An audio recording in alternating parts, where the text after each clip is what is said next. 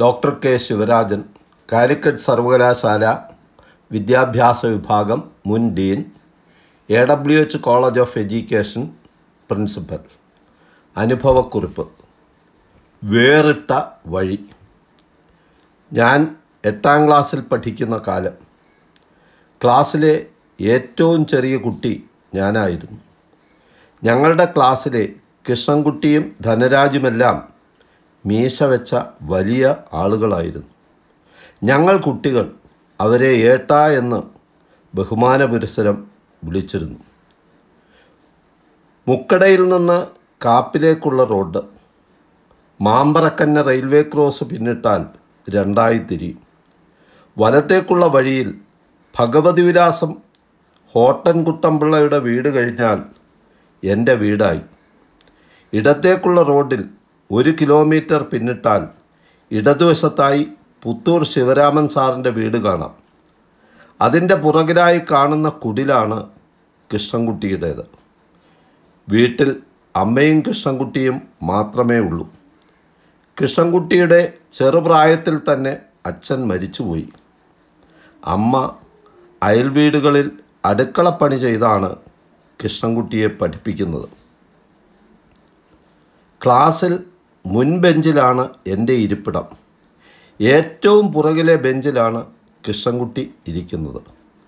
Class പരീക്ഷയ്ക്കും ഓണപ്പരീക്ഷയ്ക്കും Christmas പരീക്ഷയ്ക്കും കൃഷ്ണൻകുട്ടി ജയിക്കാറില്ല. എല്ലാ വിഷയങ്ങൾക്കും ഒറ്റ അക്കത്തിലായിരിക്കും മൂപ്പരുടെ മാർക്ക്. അങ്ങനെ ഇരിക്കെയാണ് സ്കൂളിലെ സ്പോർട്സ് ഡേ വന്നത്. എന്നെപ്പോലെ ഒന്നിനും പങ്കെടുക്കാത്ത കുട്ടികൾ കാഴ്ചക്കാരായി ഓരം ചേർന്ന് നിന്നു.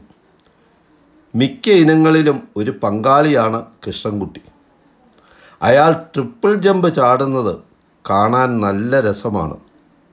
ഓടി വന്ന് 1-2 കുതിപ്പ്, പിന്നൊരു ചാട്ടം. അതൊരു ഒന്നൊന്നര ചാട്ടം തന്നെയാണ്. കാണാൻ നല്ല ചേല് തന്നെ. PT master Shamsuddin sir tape ഉപയോഗിച്ച് ചാടുന്ന ദൂരം കൃത്യമായി അളന്ന് ഡയറിയിൽ കുറിച്ചിടുന്നുണ്ട്. സ്പോർട്സ് മീറ്റിൽ ട്രിപ്പിൾ ജമ്പിന് 1ാം സ്ഥാനവും ഓവറാൾ ചാമ്പ്യൻഷിപ്പും കൃഷ്ണൻകുട്ടി നേടി. ഞങ്ങളുടെ ക്ലാസ്സിലെ കുട്ടിപ്പട്ടാളങ്ങൾ കൃഷ്ണൻകുട്ടിയെ ഒരു ഹീറോ ആയി കാണാൻ തുടങ്ങി. കുറേ നാളുകൾ പിന്നിട്ടു. ഒരു ദിവസം അസംബ്ലിക്ക് ഹെഡ് മാസ്റ്റർ കൃഷ്ണൻകുട്ടിയുടെ പേര് വിളിച്ചു. ഞങ്ങളുടെ ക്ലാസ്സിലെ കുട്ടികളുടെ വരിയിൽ ഏറ്റവും പുറകിൽ നിന്ന കൃഷ്ണൻകുട്ടി വേദിയിലേക്ക് ഓടിയെത്തി. ഹെഡ് മാസ്റ്റർ കൃഷ്ണൻകുട്ടിക്ക് ഹസ്തദാനം നൽകി. ഞങ്ങൾക്ക് കാര്യം ഒന്നും മനസ്സിലായില്ല. സംസ്ഥാന സ്കൂൾ അത്ലറ്റിക് മീറ്റിൽ ട്രിപ്പിൾ ജമ്പിന് 1ാം സ്ഥാനം കിട്ടിയ കൃഷ്ണൻകുട്ടിയെ അഭിനന്ദിച്ചുകൊണ്ട് ഹെഡ് മാസ്റ്റർ ഒരു ഹ്രസ്വ പ്രഭാഷണം നടത്തി. ഒരു വലിയ ട്രോഫിയും ഒരു മെഡലും കൃഷ്ണൻകുട്ടിക്ക് സമ്മാനിച്ചു. പരീക്ഷ കഴിഞ്ഞു. വേനലവധിക്ക് സ്കൂൾ അടച്ചു.